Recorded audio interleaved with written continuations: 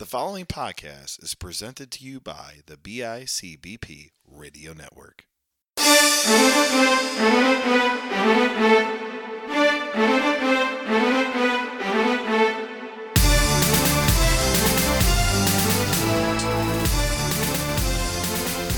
Hello, everybody. Welcome back to another week of the panel discussion.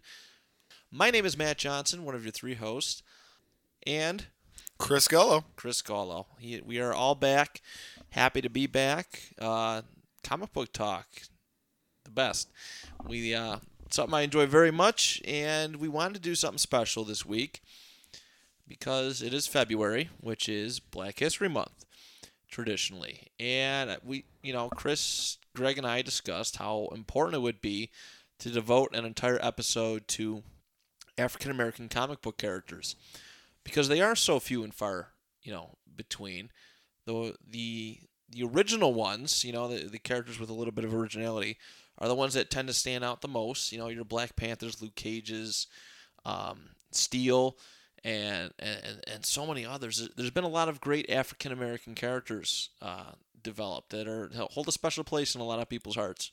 Well, what I like that we did with this episode, and for who you reviewed and I reviewed, is these are still very big name characters, but it wasn't the Black Panther and Luke Cage. None of us did Black Panther or Luke Cage or Storm, which are the three biggest African American characters.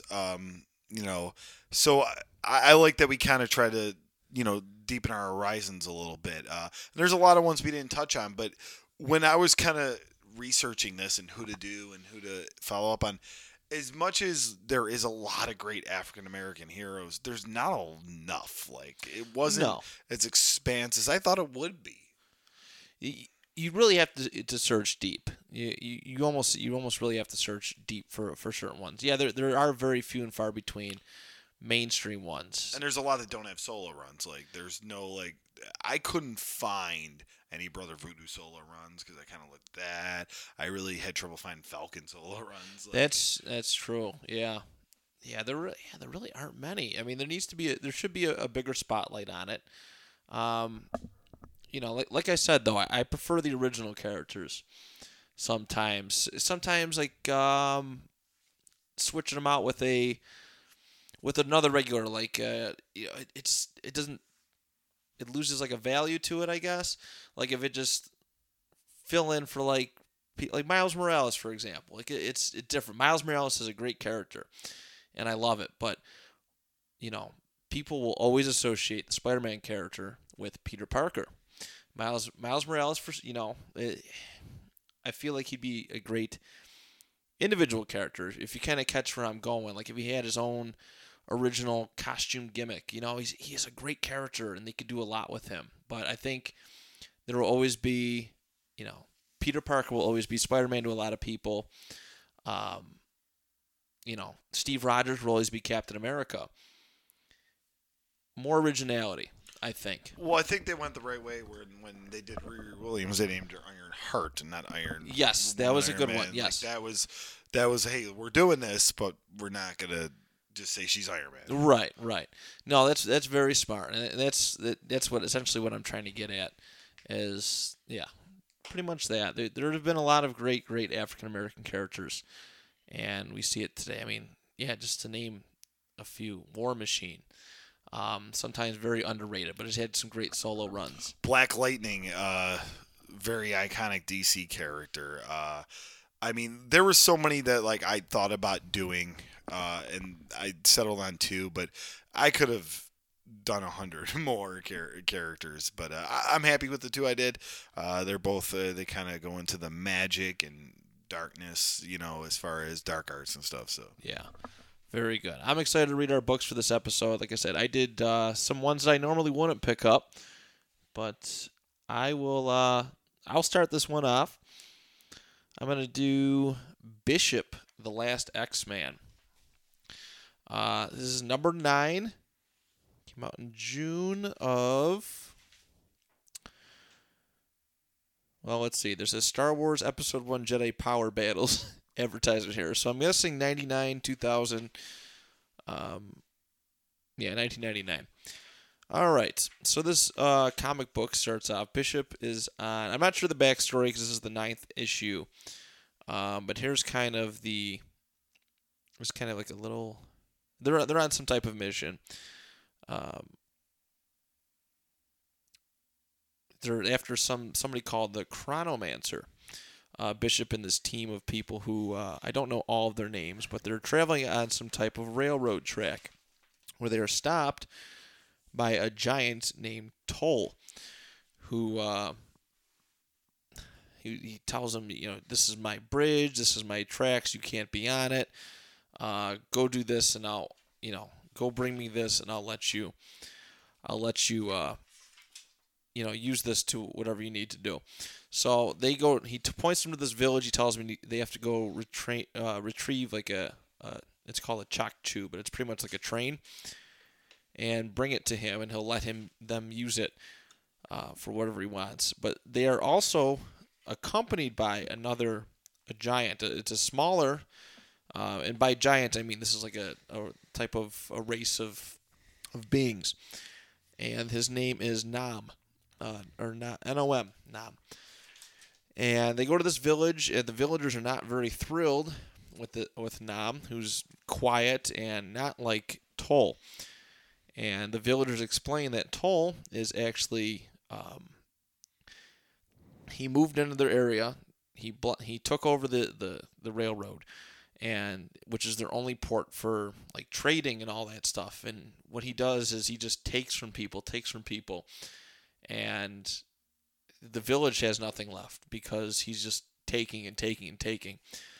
And like he when Toll was talking to Bishop and his crew, excuse me, he made it seem like he was just, good-hearted guy, blah blah blah. And it come to find out that Toll is actually kind of a douche. But they discover the train, and then they make a deal with the villagers that they will take care of Toll, and so they can escape and this and that. But Nam goes because he got rocks thrown at him by the villagers. He goes to speak with Toll about, the history of their race of people, and everything seems to be going good at first, and then out of nowhere, Toll hits him with a stick and says, "I'm going to be the last of the giants. I'm the last of the giants." He tries to knock Nam off the bridge. A little fight ensues. But Nam is hanging off the bridge near death, and he begs not, or no, it's kind of switches a little bit. Nam eventually knocks Toll on the side of the bridge, and Nam goes to pick him up because Toll does that classic villain thing, like, please save me, please help me, and Toll shows how, deceptive he is. But while on the train tracks, while they're fighting on this bridge, Toll is hit by the train that Bishop and his crew rescued. There wasn't a whole lot of Bishop in this book, but it was a decent story. It was cool exploring the giants.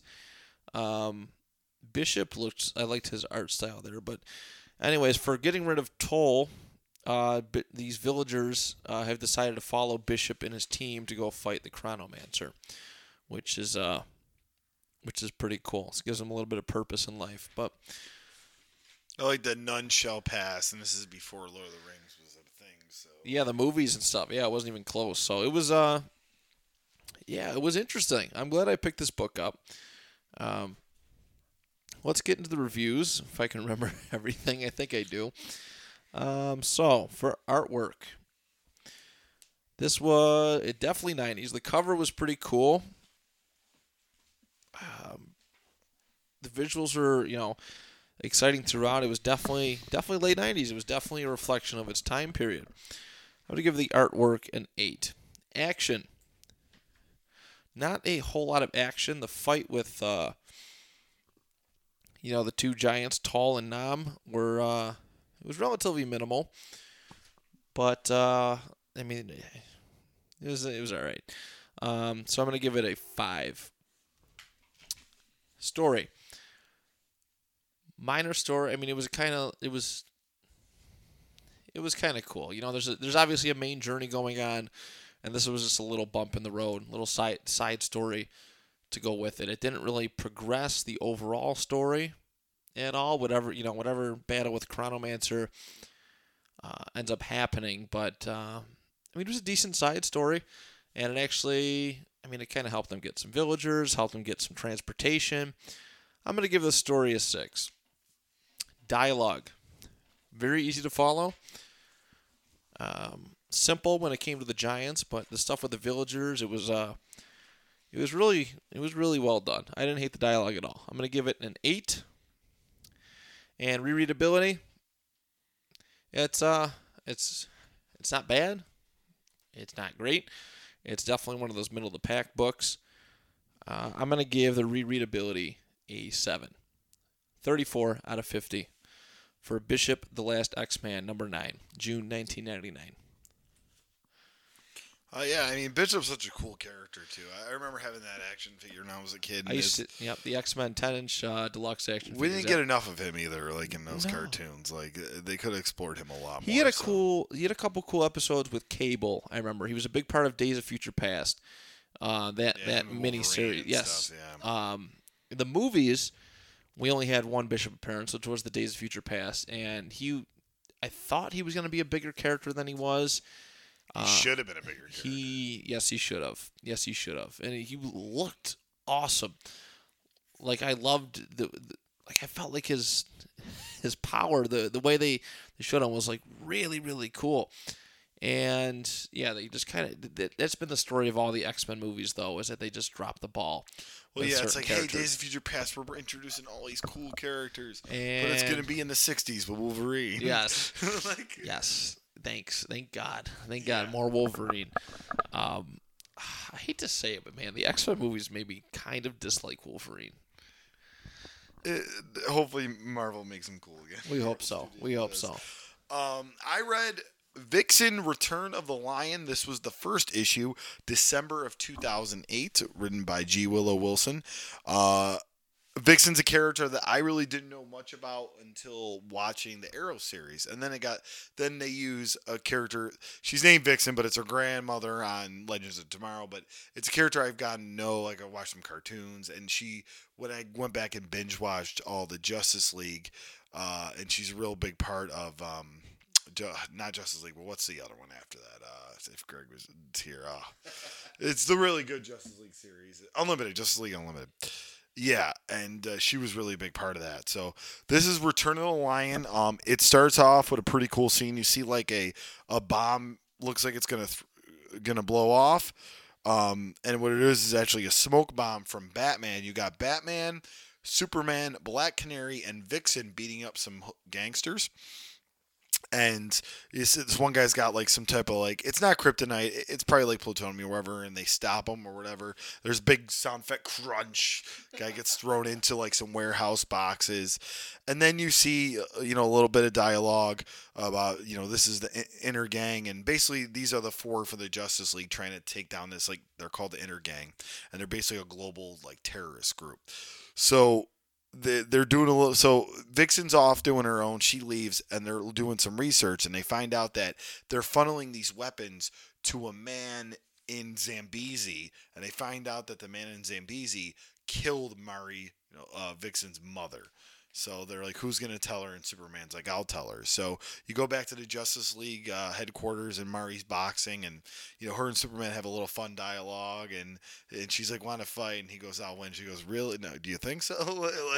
like actually challenges Superman. But Superman tells her, hey, this is who killed the guy who killed your mother is still alive, because she thought he was dead. And then she's just like, she hugs Superman or whatever, but then she's like, all right, I'm going for vengeance. And Superman says, that's not the way. Don't go that. And she goes, you would do the same if you love one. And he goes, don't go home. I can't return home. And I think they, that saying, I believe, is, sometimes you can't go back home, So, but she's like, no, I'm going.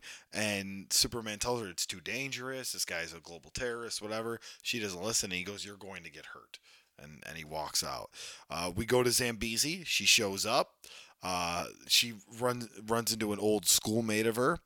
and I think her name was let's see, Ibiza. Yeah, she runs Ibiza. They're talking. They're like reuniting and everything. And she's like, "Oh, you're in America, this and that." But she's like, "Yeah, sometimes I miss home." But she goes, "I know why you left. Your parents died, so you have nobody to." Protect you, set up arranged marriage and all that stuff that they do in Zambezi. And then you see these gangsters. They show up, these like thugs. They show up in motorcycles. Well, she turns into the power of a jaguar. She just beats the crap out of these guys, kicks them, punches them, shreds the bikes with the claws, like just totally takes care of these guys. But then Bisa starts getting freaked out. She's like, "Oh my, you're why do you have these powers? Like, this isn't the Mari I knew." And this and that. She tells her about the totem. She goes, "Yeah, but your father, he was a Christian priest." And she's like, "My father believed that God came in different forms, and they're talking about the totems and everything." Then this man comes in, who was the husband of Ibiza. He goes, "They're back," and with them is this thug, this guy that murdered Mari's mother, and then they're having a big back and forth fight. I gotta get his name. Let's see here. Just trying to get his name real quick. Yes. Oh yeah, that's the thing too. Like, there's a lot of funny little dialogue. Like, he he goes in. He goes, "You're all right." "Oh yeah, Mari took care of the thugs," and and then her husband's like, "A woman took care of that?" I'm trying to get this guy's name. Well, I think it comes a little bit later. But anyways, they have this big square off, and she realizes he's a metahuman, and he has like animal powers too, and he's beating the crap out of her. And his name, let's see, what is his name? Sorry, I read it, and then, I don't know why it must be in the beginning. But anyways, so this guy, this big gangster, he's got her on the ground with a gun, threatening to shoot her, and that's where it cuts off. Because that was, first thing was Predator, and the next one's going to be called Prey. But fun little book here. Actually, I have the name here. A small-time warlord. Yeah, they just say he's a small-time warlord. So maybe they never said his name. All right. Yeah, but he's this big warlord gangster in Zambezi, and he's basically got a gun pointed to Mari, and that's where it ends. So, cool little book. It's only a 5-issue run, so I'm definitely going to read the rest of this. It's a pretty neat, and it's cool about that Vixen character, like you going home and people not being able to accept that you have powers and that you're a woman with powers, like taking care of these guys, and then also like confronting the man that murdered. Do you murder him or do you not murder him? Because Superman's basically telling her she should not try to do that. She's going to get hurt. Right. So artwork, pretty cool. It's as modern as they come. 2008, so we got that modern lifestyle and our modern art style. I'll give it an 8. Pretty cool. Okay. As far as action, there's a good amount of action in here between the two fights. Her beating up, actually 3 fights. There's the Justice League fight, the gangsters, and then the fight with her and the guy. So I'll give it a 9. The whole book almost has a lot of action. As far as storytelling, I really like the storytelling. It told a lot as far as getting to know her character and getting to kind of know what happened to her mother. It was a nice little backstory for this isn't the first Vixen run, So storytelling, I'll give that a 10. That was really good. Dialogue, pretty good. It wasn't really lost that much. There were some really funny adult theme lines in this too.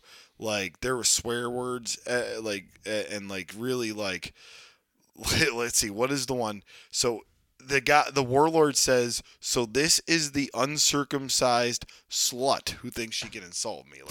There was a few things like that in this book. Very adult theme. For that, didn't expect it. That was cool. I'll give that a 9. Okay. Readability, I want to read 2/3. It's if this had a 20-issue run, I'm like 5 issues. That's just right. Superman's gonna come back. There's gonna be a Justice League tie-in. Really cool. I'll give that a 9. Okay.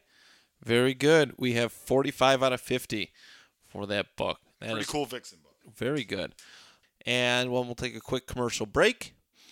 And right after that, we'll come right back to close off the show.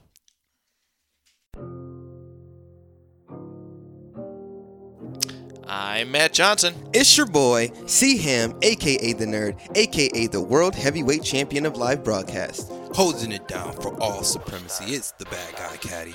Yeah, and even though this is a podcast about video games, it's a podcast for everyone. Every Friday here on the BICBP Radio Network. Make sure you tune in. Make sure you listen to it whenever you're on the way to work, whenever you're on the way home from work. And when you get in and you put that video game in and you hear that disc spinning around, you might as well just realize you can't start any game without pushing start. All right, we are back, everybody.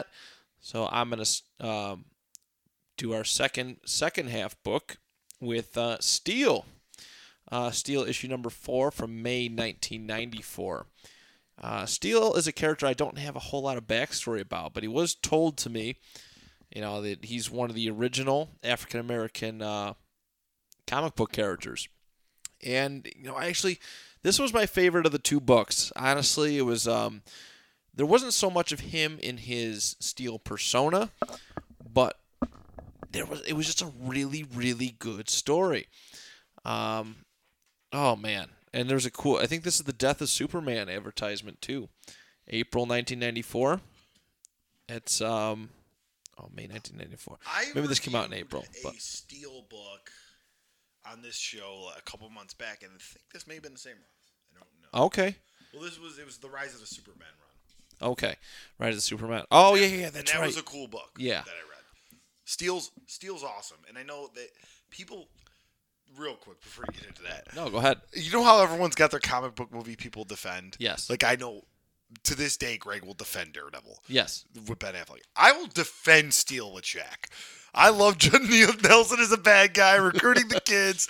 I love Shaq. Yeah, the girl in the wheelchair, you knew she was supposed to be Barbara Gordon. It was great. I loved it. Shaq is Steel. Good. It was 96. What do you want? Right. What did you expect? Good movie. I respect that. It's been a long time since I've seen that too. I'm gonna have to check that out again. Maybe I'll watch it on YouTube. We should do watch-alongs.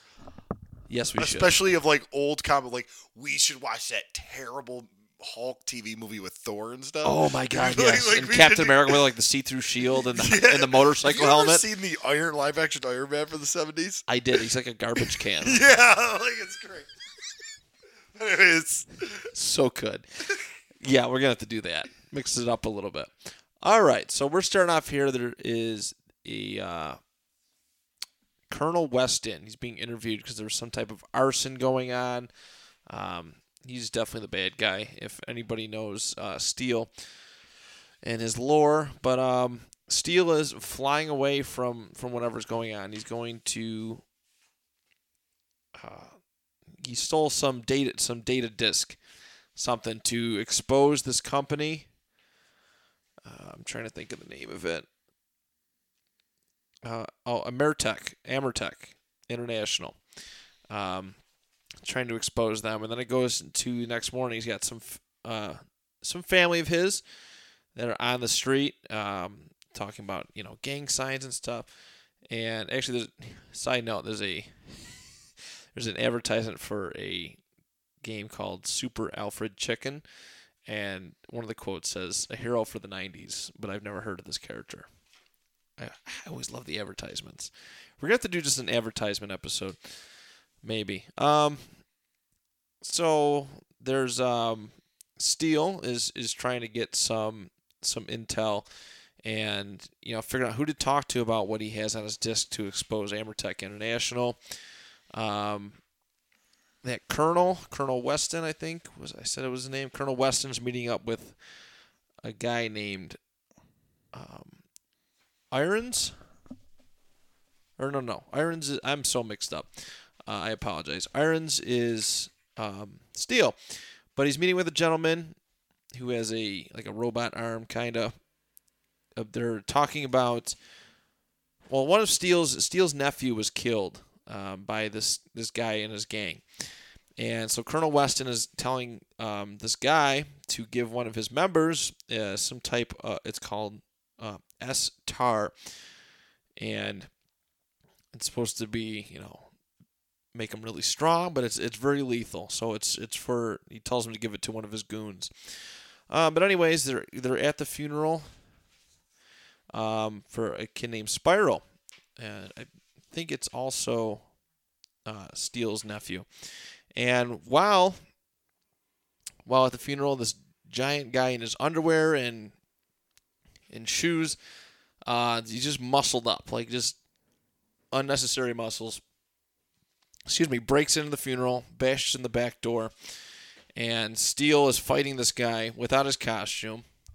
I guess everyone knows that he is Steele as well, too, which is interesting. But to prevent any gang war, trying to stop any guns going off, he stops the gang members because the Spiral kid that his family was in a gang and was killed by. But he's trying to prevent that. Steele fights the guy off and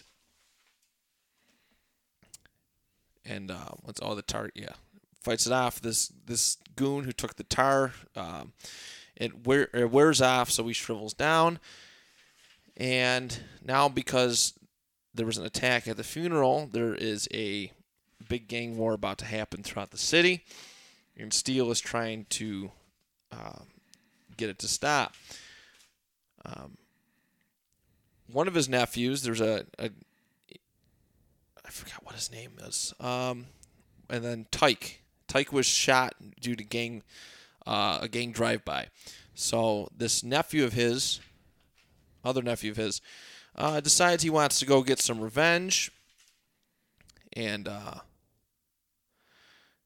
throws some Molotov cocktails at this other gang who they believe is part of, broke in on the funeral. I mean, the way I read it sounded kind of confusing, but it was actually, I thought it was a really good book. It showed I got to know the person that was Steele, not so much the superhero, which I think was a nice touch. But all right, so I'm going to review it, give it its ratings.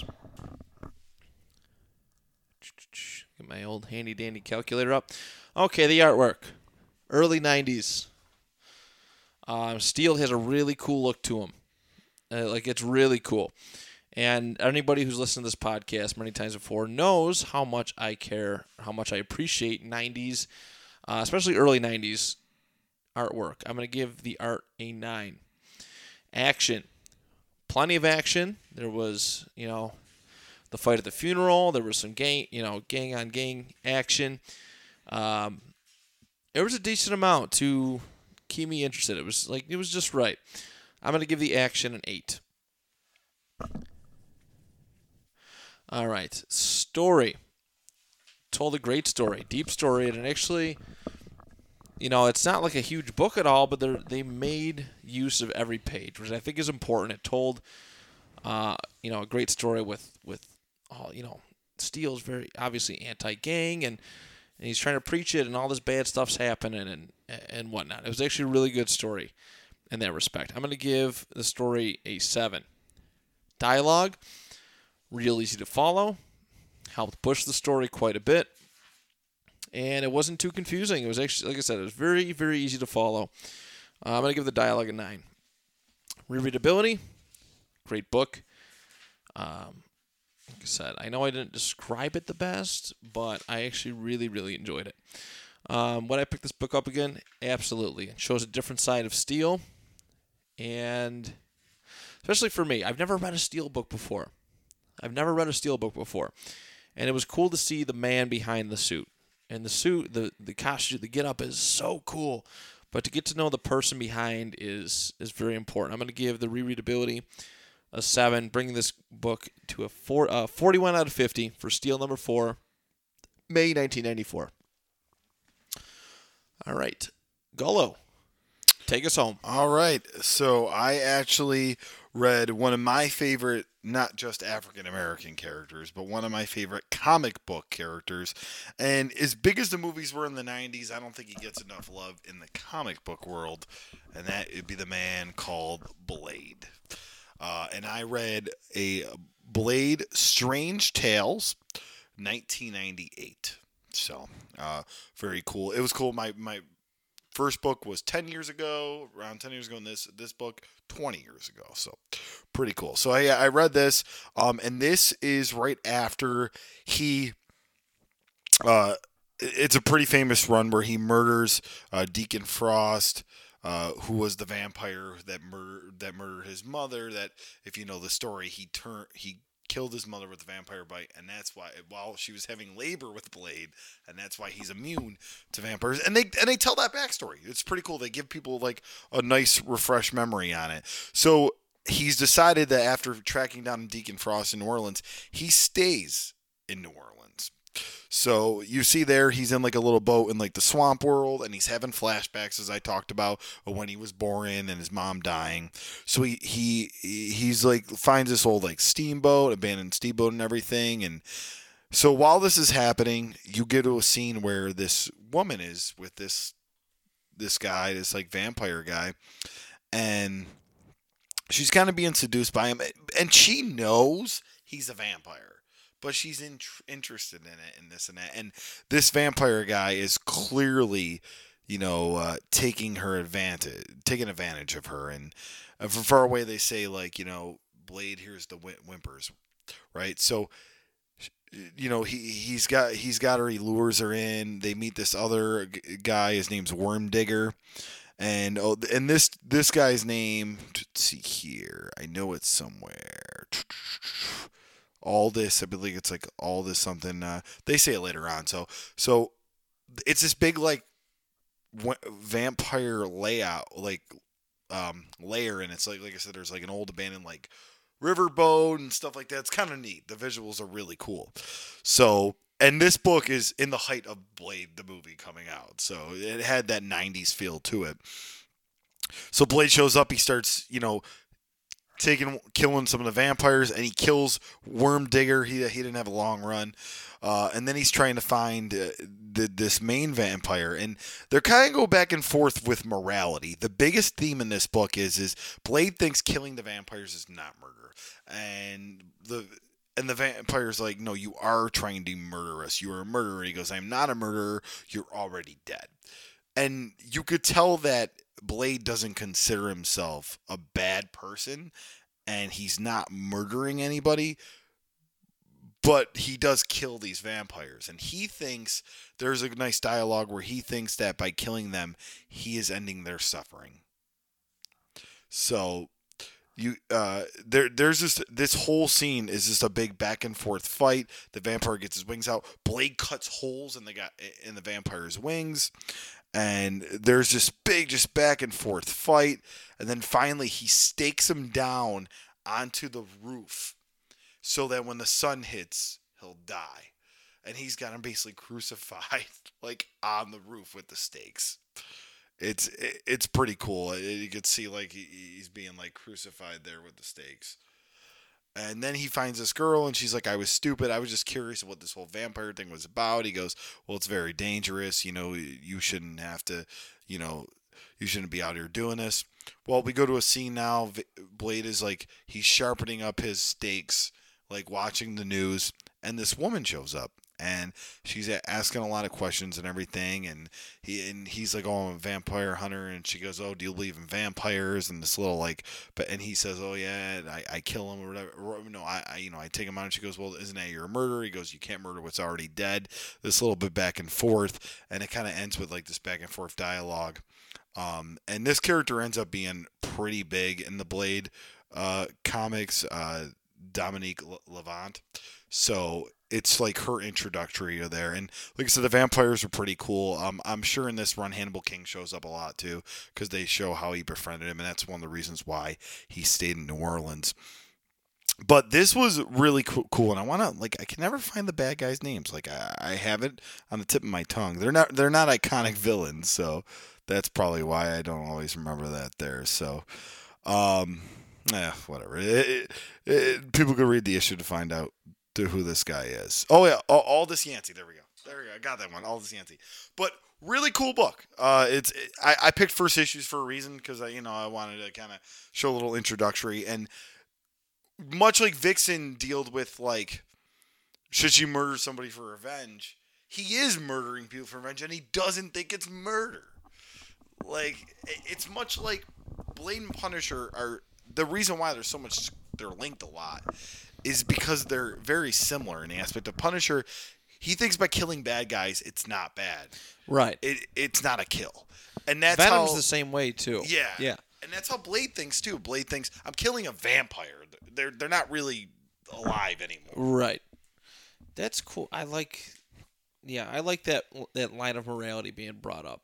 I'm glad you picked this book too, because that's a fun thing to for someone to read for to try to justify for Blade, because it kind of does bring up a bigger question too. Is he a murderer? Yes, exactly. And they always touch on Punisher being this crazy guy in Civil War, and a lot of people won't deal with Punisher. Yeah. But they don't touch it enough with Blade. Like in this book, they don't. Run, I mean, like how can people trust Blade? I know with Blade and Morbius, that's always interesting, because how can Morbius really trust Blade? But that is a fun dynamic too. I do like that. But Great. This is a really fun book. I'll get right into it. Artwork, it had that 90s cartoon feel. Like, it looked like a 90s cartoon. Good. For that, I love 90s cartoons. I'm going to 10. Action, there was a long fight. It was a little slow in the beginning and a little slow at the end, so I'll give it a 7. Okay.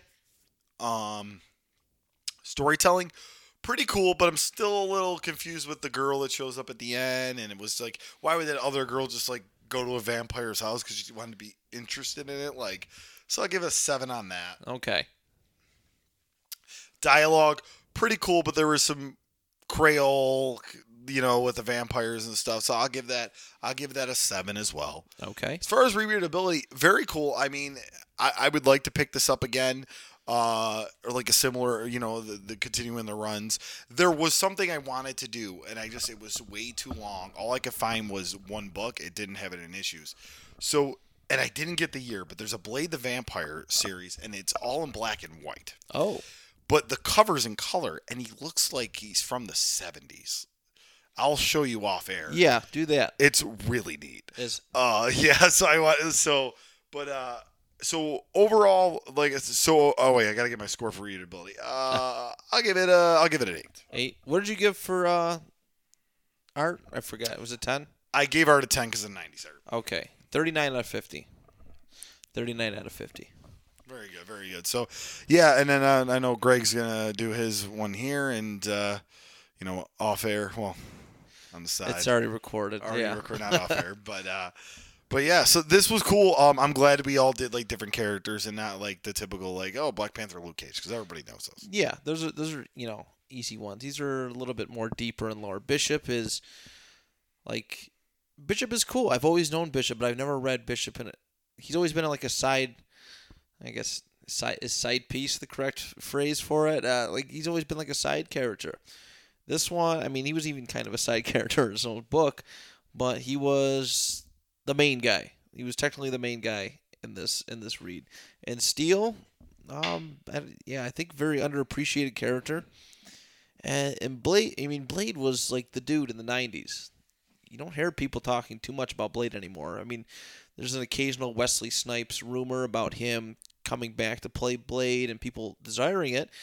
But from a comic book standpoint, you never hear people talk about Blade anymore. They don't use him in a lot of new stuff, which is a shame, because he would be really, really cool if they modernized him and had him in some really like can you imagine him in Superior Octopus? Oh my God.